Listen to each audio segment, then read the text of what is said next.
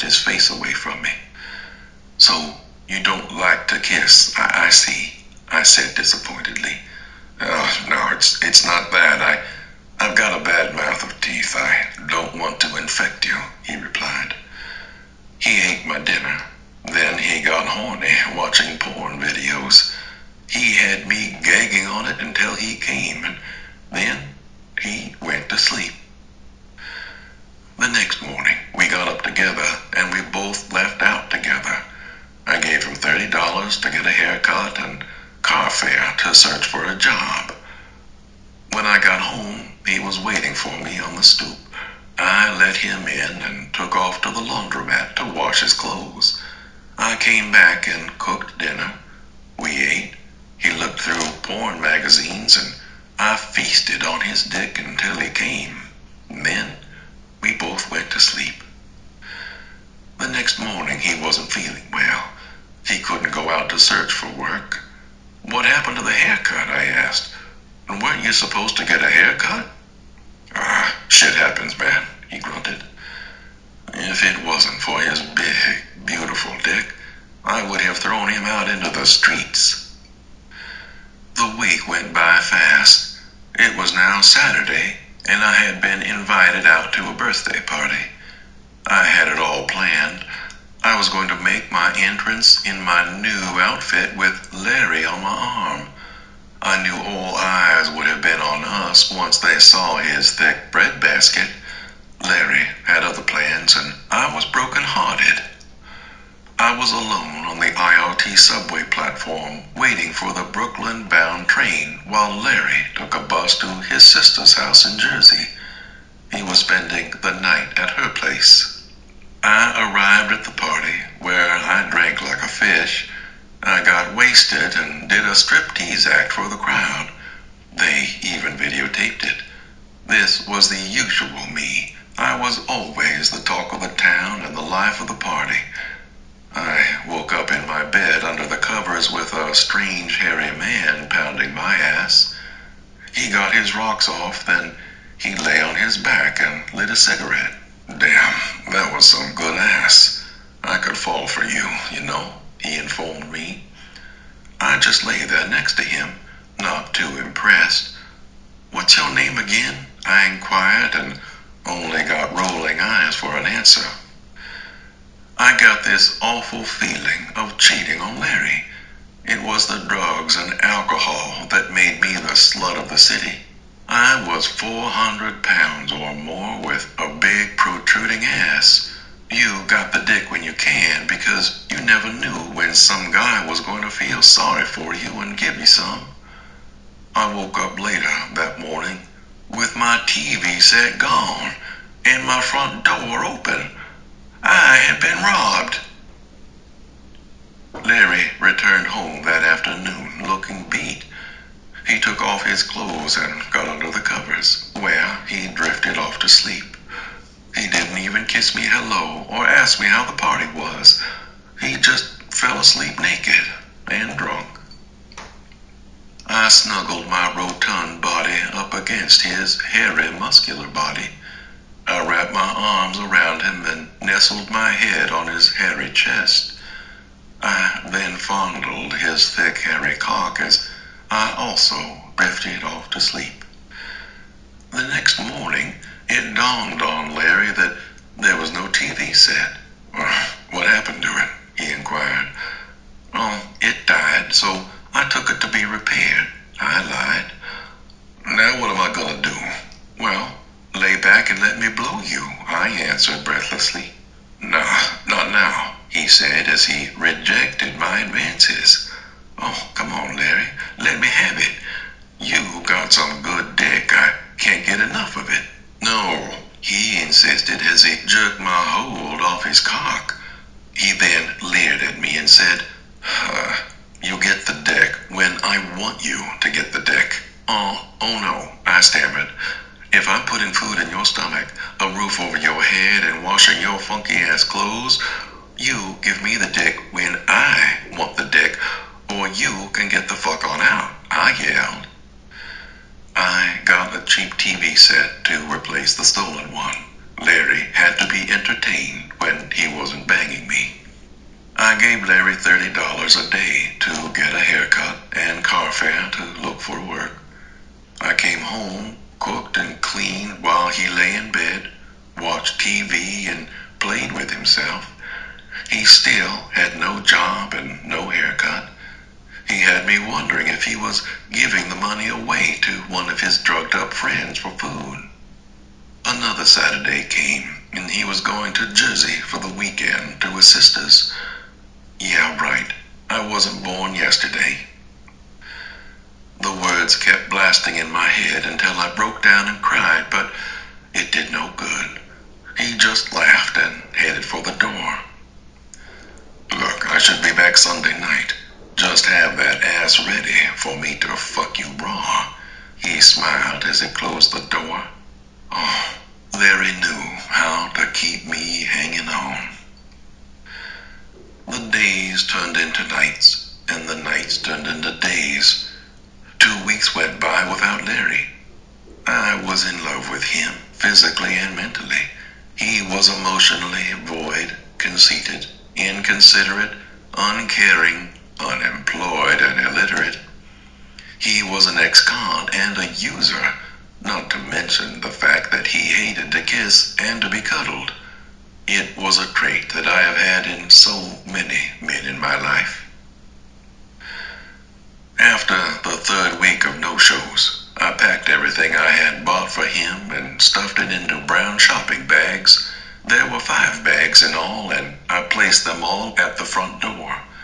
I refused to allow him to cross my doorstep. I had enough of his shenanigans. I was sitting on the stoop during a full moon night when this muscular man walked up to me. Hey, hello, stranger. Hello, stranger, I said blandly. Hey, what's up, baby? Got anything to eat? He said. Larry, you're over a month late. What happened? I've been here worried sick about you. You didn't leave me any way to get in touch with your sister in Jersey.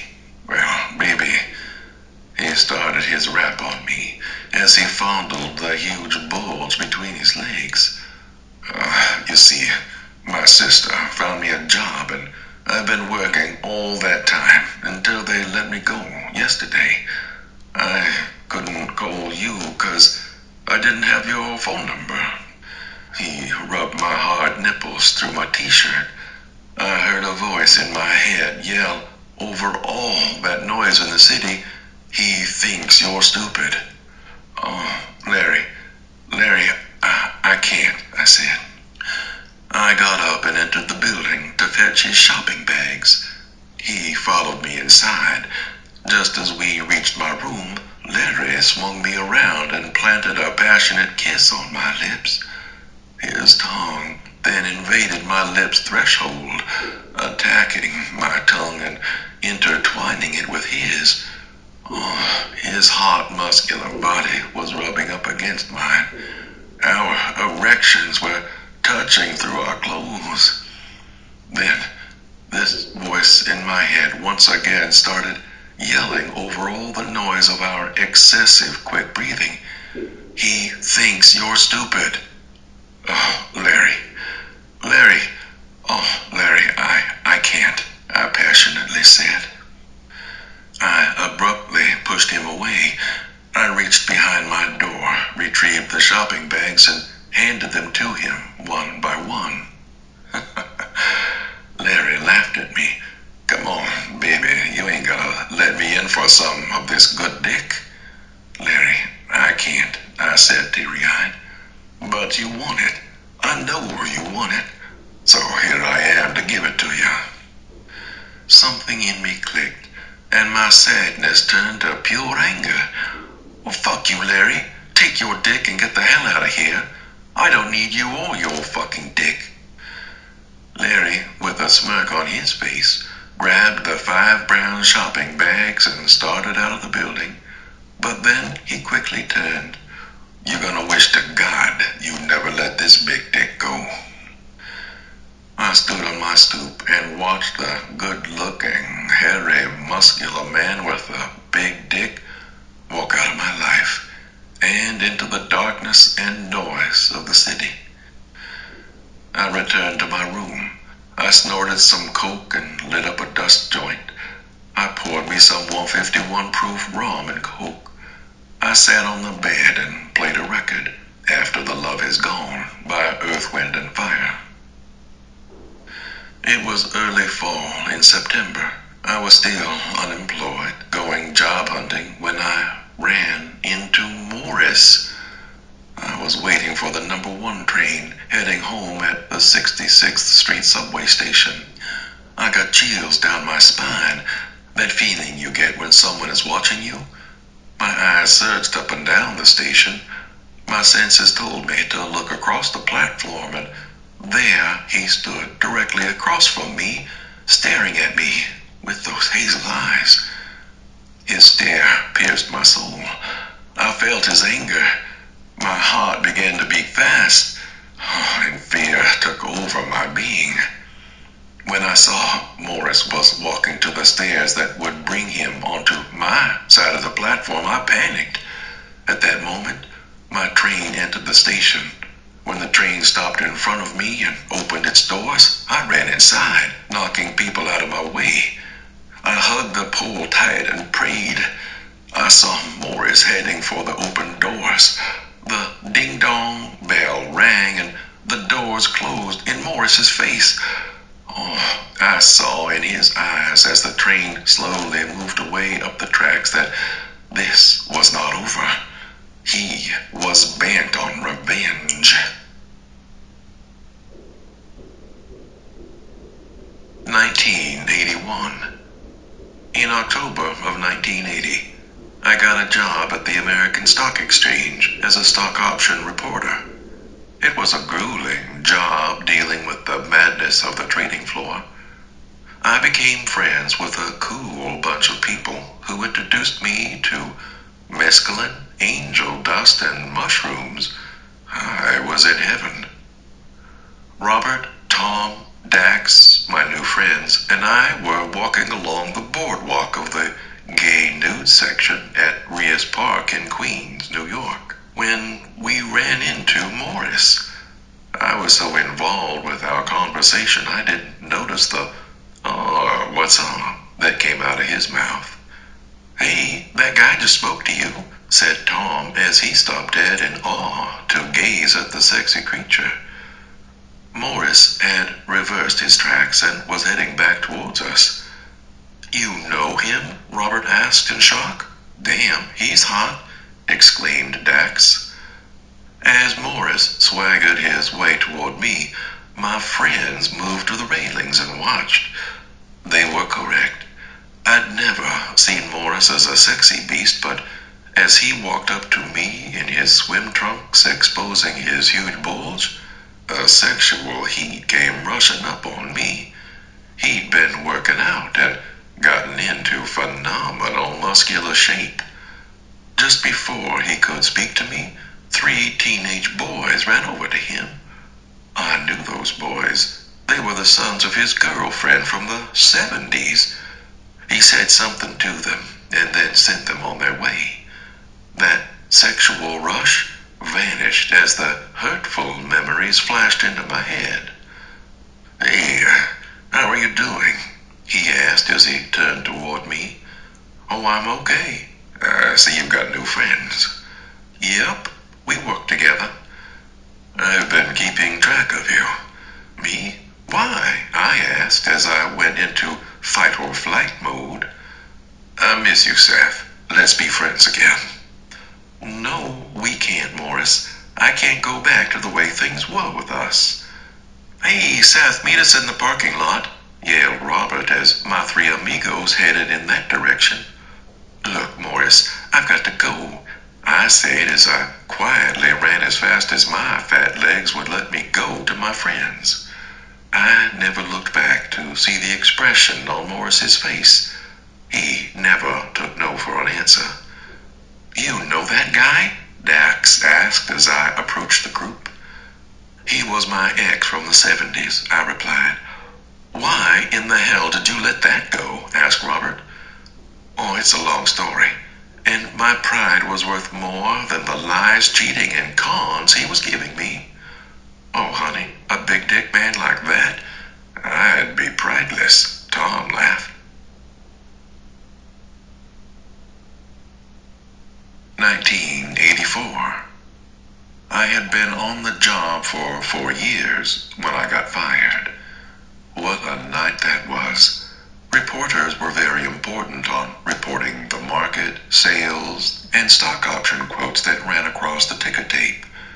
Wall Street never closed on business days, and a snowstorm was brewing. We were instructed to spend the night in the executive boardroom. We had to be in the building by 10 p.m.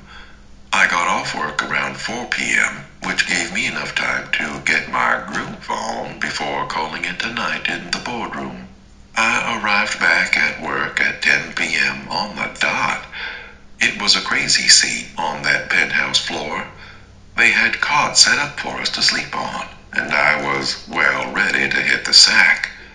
My rotund 430 pounds were too much for the cot, and it broke in half, leaving me stranded on the cold, bare floor. 3 fellow employees helped me to my feet. I immediately went to the restroom, and in the stall, I downed my last pint of wild Irish rose and smoked my last angel dust joint. I passed out. When I woke up, I found myself strapped to a bed in the psych ward of Bellevue Hospital. Once again, I had one of my famous drug-induced amnesias. A wrinkled-faced nurse was checking out my IV when I opened my eyes. A police officer was standing by my bedside. He saw that I was awake and explained how he was the arresting officer. I had taken 6 cops to remove me from the stock exchange. "Oh, good, you're awake. How are you feeling?" the nurse asked, smiling at me, which smoothed out her wrinkles. "I'm okay," I stammered. "Dr. Fernandez will be in to see you soon. You gave us quite a scare," she said. "What was wrong with me?" I asked. "I best let the doctor explain that to you, but you came in here with pancreatitis and appendicitis." She quickly left the room. Before I could figure out what was going on, this husky-built man in his 20s came barreling into the room. He was dressed in hospital garb. "Hello," he said as he shook my hand. "I am Dr. Fernandez. I took out your appendix just in the nick of time. You were quite intoxicated when you arrived here," he laughed. "You are unique, you know. Your pancreas and appendix were blocked by other organs we have never seen before in the human body," he smiled. His eyes were extremely almond-shaped, making them look closed. He also spoke with a foreign accent. I was still groggy and confused, and I was hungover on top of it.